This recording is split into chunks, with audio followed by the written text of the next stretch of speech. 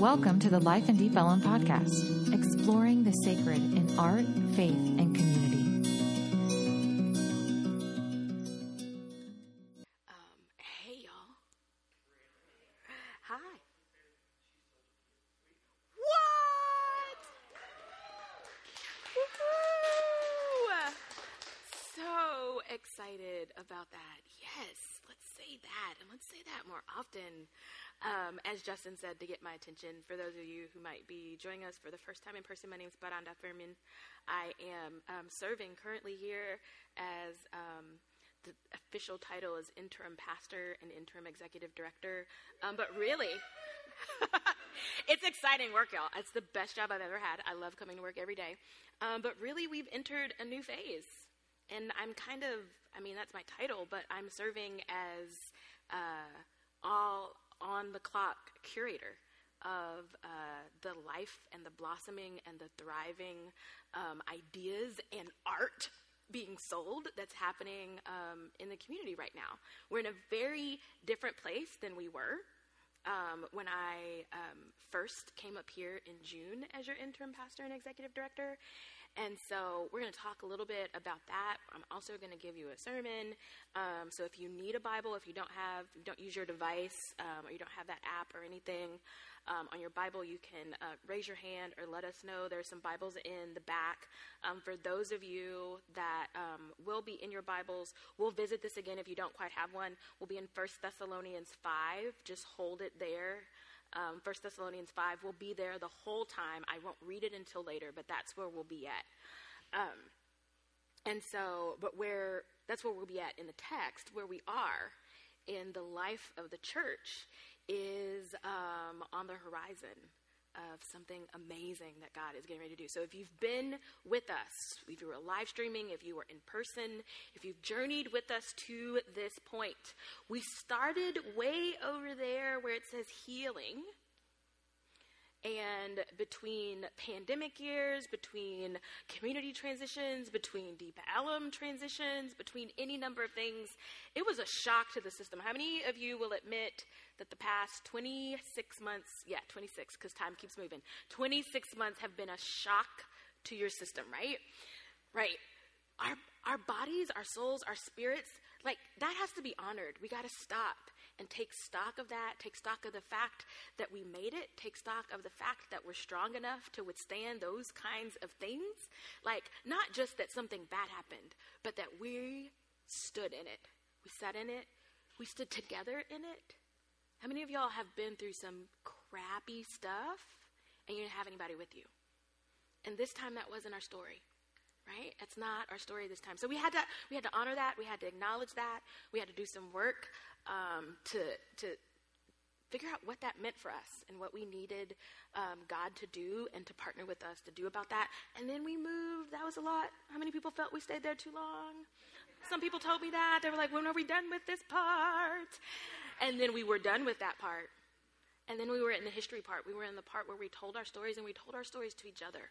Not just in our heads. We didn't just keep them in our heart. We didn't just write them in our journals, but we told them to each other in different ways, in different formats, in meetings, in songs, in poetry. We had some dancing going on in here, not just me. We had some running going on in here. It was also not just me. Towns joined me in that. We did those things in community so that they could be witnessed, right?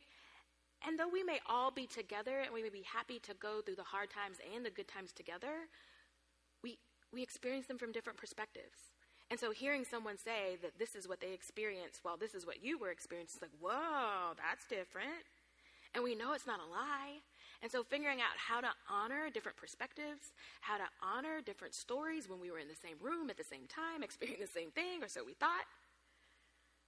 And learning what God wants to do with those stories. And the fact that the biggest story of all is God's story. We spent a little time there. Also, some people felt we felt too long there. They were ready to get going. Why are we talking about the past? Let's keep going. Let's keep going.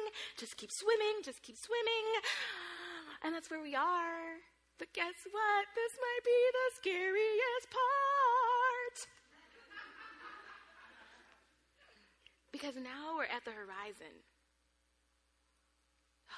Do you want to know what family therapists and child therapists say one of the most tragic and biggest indicators of trauma is in children? When they don't imagine, when they don't pretend play. And so though they may not go in and say, like, what happened to you and who did it, because kids don't really operate like that, if you take a child to play therapy and they don't want to pretend that the doll does something or that the truck makes the sound, it's usually not a good sign. And so we're past what the truth is, what your truth is, what my truth is, what God's truth is. We've integrated that, and we are now at the point of the horizon, the point where God invites us to dream. This is where those of you who are ready to get out of the healing arc and we're like, yay, I'm so glad we're in the next one. Or those of you who were like, when are we going to stop talking about the past? Let's move on. And I kept saying, slow down, or now we're here. Here's where the rubber hits the road. Because here's the other thing, and why Abby's prayer was so necessary. Anybody know what the horizon does? Anybody? Do you ever actually get to it? It just keeps moving. But it is exciting. And the idea that it wouldn't be trauma and sadness that we need endurance for. Because according to Scripture, weeping only endures for a night. But it is the excitement and the ability to dream and to live into a dream every day that would take more endurance than anything. Whoops. But we were so ready to get here. What does this all mean? I'm glad you asked. What it means is that we're in a new series. No more character studies. How many of y'all are happy? We're in a new series called Growing Up Jesus. Because we are in this weird time in the Christian canon, in the Christian liturgy, in our lives. But it mirrors. And so we celebrated Epiphany last week. Epiphany is a twin celebration of the Magi's recognizing that Jesus had been born and making the journey to give gifts. And it also encompasses the idea of when John the Baptist baptizes Jesus at what many believe in Christian canon to be about 30 years old, which is officially when Jesus' ministry began. And so with these twin celebrations, there is this liturgical time between the Nativity and the bookend event of Epiphany, which is Jesus' baptism, the beginning of Jesus' ministry life. So what was going on in that little weird period? There are some texts and illustrations and some stories from Gnostic legends dealing with infancy stories, and these books are often rejected by most Protestant traditions that adhere to the Apostles' Creed. As a matter of fact, some of those stories were the very reason why there was the convention from which 3 years later, it took 3 years of meetings, imagine that, to come up with the Apostles' Creed. They were trying to figure out, how do we protect our community from these rumors? I'm sick of all these rumors telling me every day. They were tired of it. They were tired of it, let me tell you. And so, of these legends, one of them claims that Jesus and his mother met in younger years, the two thieves that Jesus would eventually be crucified and hung next to. We don't like that story.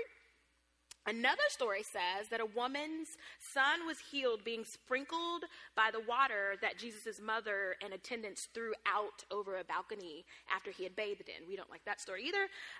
Other stories claim that Jesus changed people into animals and killed them, and that when he was a little boy that he raised a bird from the dead.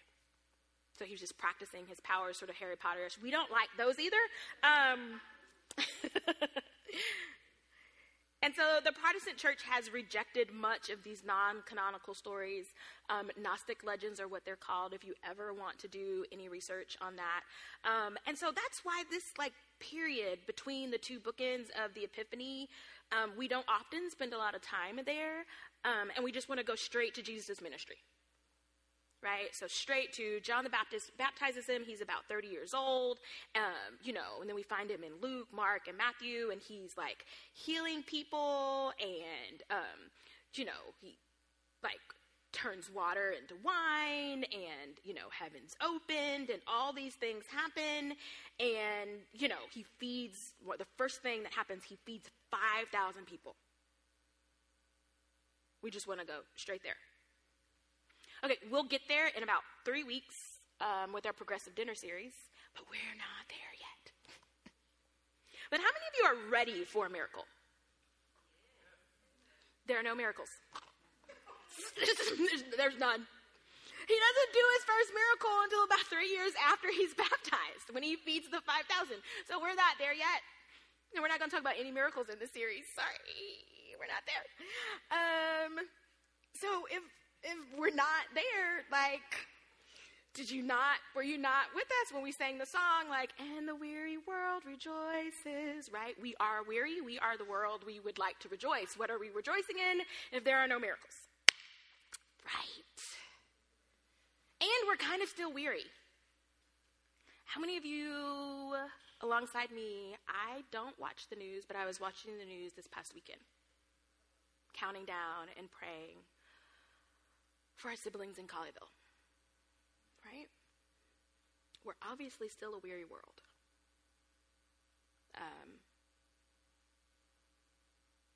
And so this little Jewish baby is born, and there's no miracles yet. So what are we doing exactly? What's happening before ministry? Here's the hard parallel. What's happening before we have a pastor?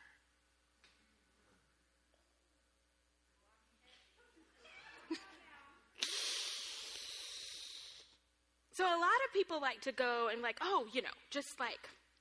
it's just mundane stuff, just regular stuff. He was just living in Nazareth with his mother, Mary, and earning a living as a carpenter, the profession that his father had trained him in, and, and the tradition that, he was brought up in. He was just doing regular life.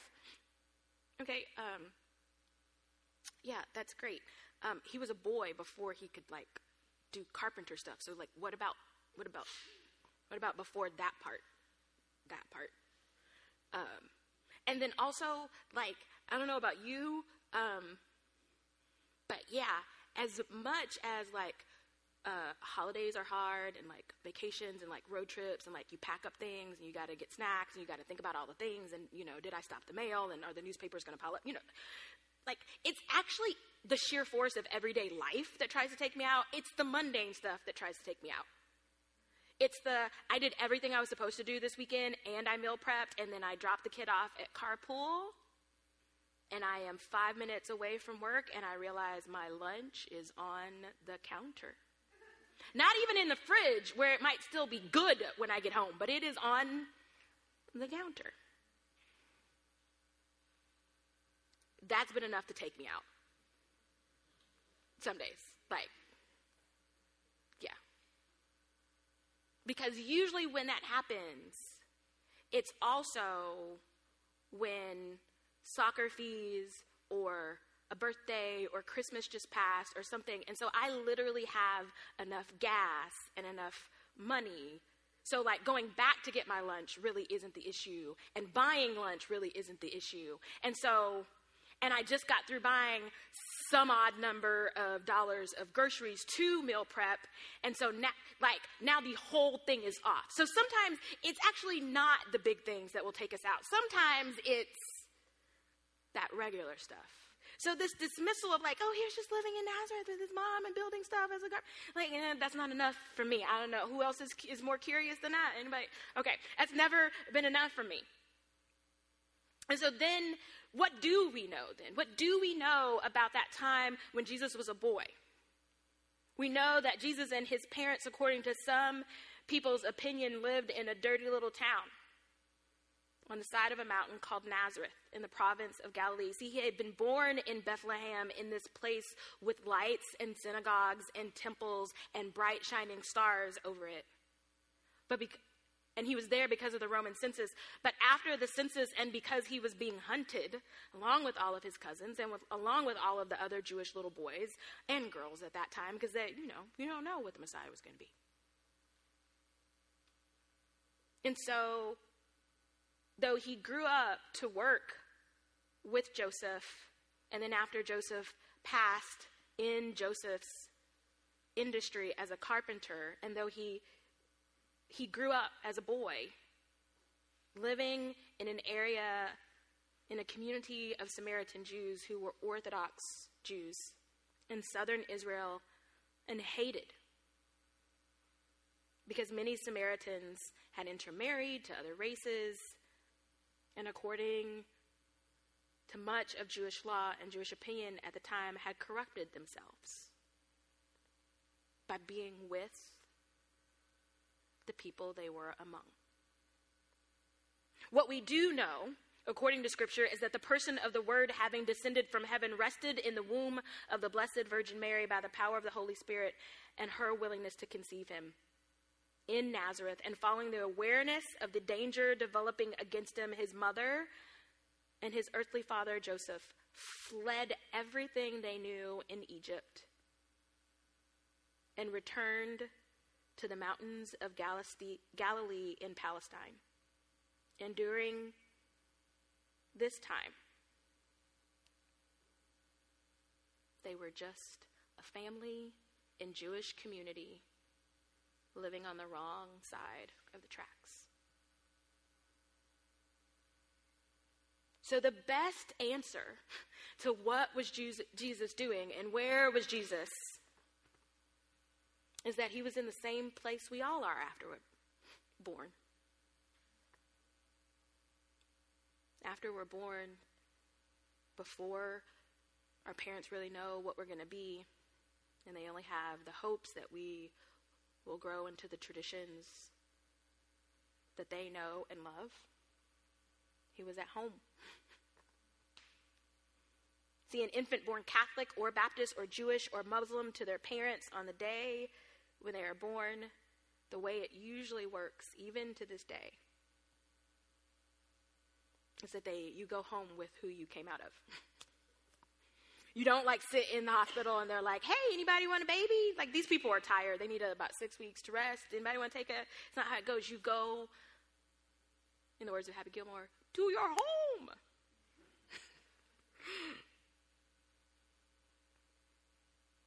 And this happens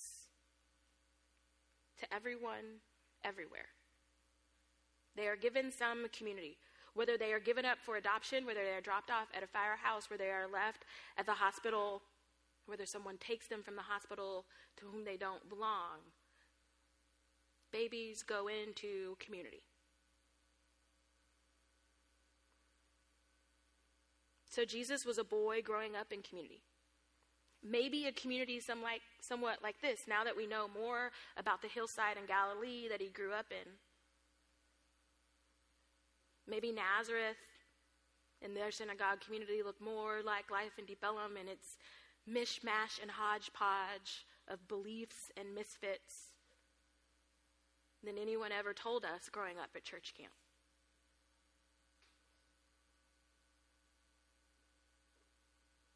But if that's the case, then what is our part in the Messiah's work in earth? If the dude who keeps Lee and me in wine, that water and wine thing, yeah, no matter how bad it gets, I can find wine. Jesus, the Lord, the Christ, the one we call on when we stub our toe and when our car flips over 3 times in the air. Jesus, the one we sing about. Jesus, the one we whisper to. If that guy that hung and bled and died for us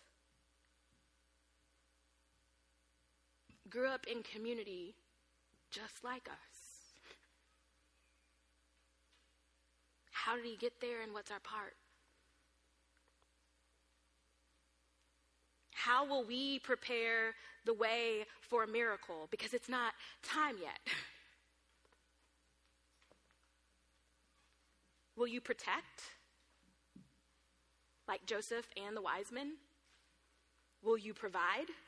Will you keep? Will you conspire against authority the way that the wise men did and the midwives? Will you surrender your plans and your privileges the way that Joseph did? Will you sit in silence with your gifts and wait for God to give you a good use of your voice like Zechariah?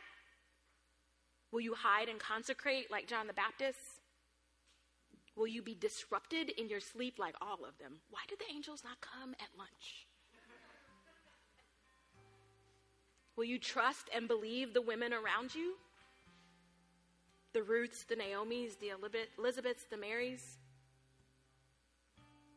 Will you humble yourself, surrender your roles and your privileges, and protect the new things that God is trying to do in the earth, like Boaz and Joseph? And the wise men who defied Herod? The thing is, to be ready for a miracle actually looks like work and sacrifice and commitment to community. We find that framework in 1 Thessalonians. I told you we'd get there. So let's turn to 1 Thessalonians. Let's read that.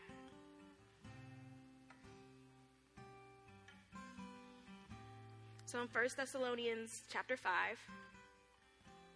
and of course, now it's not pulling up. Yes, I do love the Bible app. No, I do not want to do it right. I don't want to tell you how much I love it right now. That's exactly what was going on. That's why I could not get to the scripture. It says, "Now, brothers and sisters, about times and dates we do not need to write to you. For you know very well that the day of the Lord will come like a thief in the night, while people are saying peace and safety. Destruction will come on them suddenly. As labor pains on a pregnant woman, they will not escape. But you, siblings, are not in the darkness, so that this day should surprise you like a thief. You are children of the light and children of the day. We do not belong to the night or to the darkness, so then let us not be like others who are asleep, but let us be awake and sober. For those who sleep, sleep at night, and those who get drunk at night. But since we belong to the day, let us be sober, putting on faith and love as a breastplate, and the hope of salvation as a helmet. For God did not appoint us to suffer wrath, but to receive salvation through our Lord Jesus Christ. He died for us, that whether we are awake or asleep, we may live together with him. Therefore, encourage one another and build each other up, build each other up just as in fact you are doing. Now we ask you, siblings, to acknowledge those who work hard among you, who care for you in the Lord and who admonish you. Hold them in the highest regard in love because of their work. Live in peace with each other, and we urge you, brothers and sisters, warn those who are idle and disruptive, encourage the disheartened, help the weak, be patient with everyone. Make sure that nobody pays back wrong for wrong, but always strive to do what is good for each other and for everyone else. Rejoice always. Pray continually. Give thanks in all circumstances, for this is God's will for you in Christ Jesus. Do not quench the Spirit. Do not treat prophecies with contempt, but test them. Hold on to what is good. Reject every kind of evil. May God himself, the peace of God, sanctify you through and through. May your whole spirit, soul, and body be kept blameless at the coming of our Lord. The one who calls you is faithful and will do it. Brothers and sisters, pray for us. Greet all God's people with a holy kiss. I charge you before the Lord to have this letter read to you. The grace of the Lord Jesus Christ be with you. So the framework for getting ready for a miracle, if you are ready for a miracle, is to be with one another and take good care of each other. Because we don't know how long, and to the miracle that we were praying for. We don't know when we will feel like we've reached our point in the horizon. We don't know. As Jesus was growing up, before he was baptized, before his ministry, before he proved his worth in the position he was called to as Messiah in this earth, before the revelation, the miracles are known as the revelation of Christ. Before that happened, he was in community and he prayed. And they prayed with him and for him. It's called discernment in churchy language. And so that is our charge. If you're ready for a miracle, discern what you need and discern what you have to give. Together.